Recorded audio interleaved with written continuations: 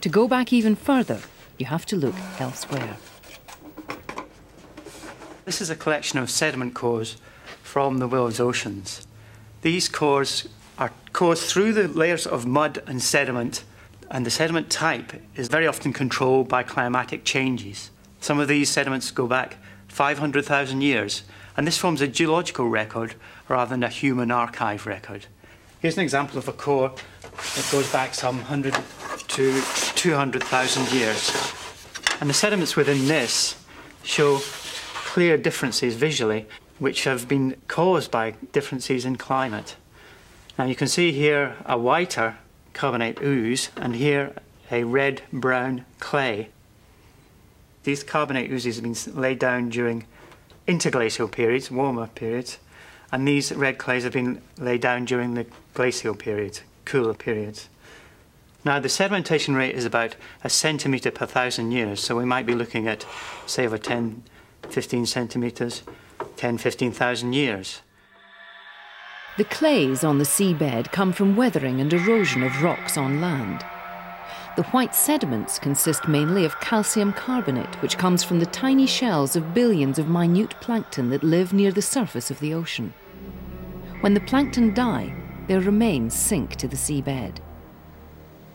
Examining the mix of different plankton species, the assemblage, can tell us a lot about surface temperatures where they lived.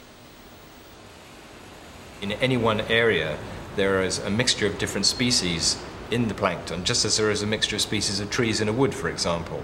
And so we can measure that, and we will know whether it's a tropical assemblage or a temperate assemblage or a polar assemblage, just as we would with plants on land or animals on land. And now it turns out that in the case of the plankton, there is a quantifiable relationship between the assemblage of plankton and the temperature of the water in which they grew.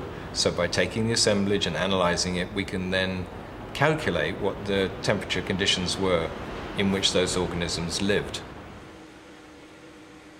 So, climate data are available from a wide range of sources. Detailed chemical and physical examination of natural sources, like tree rings and ocean sediments, are proving to be a powerful extension to the short-term human records of the last few hundred years. What does the analysis of these long-term records tell us? Is the change over the last few hundred years really significant? When seen in a longer-term context, it's clear there have been other periods of significant climatic variation. These larger-scale variations over periods of tens of thousands of years are the glacial and interglacial periods of the last ice age. It turns out that the variations over the last few hundred years are really quite small compared to the massive changes that took place before.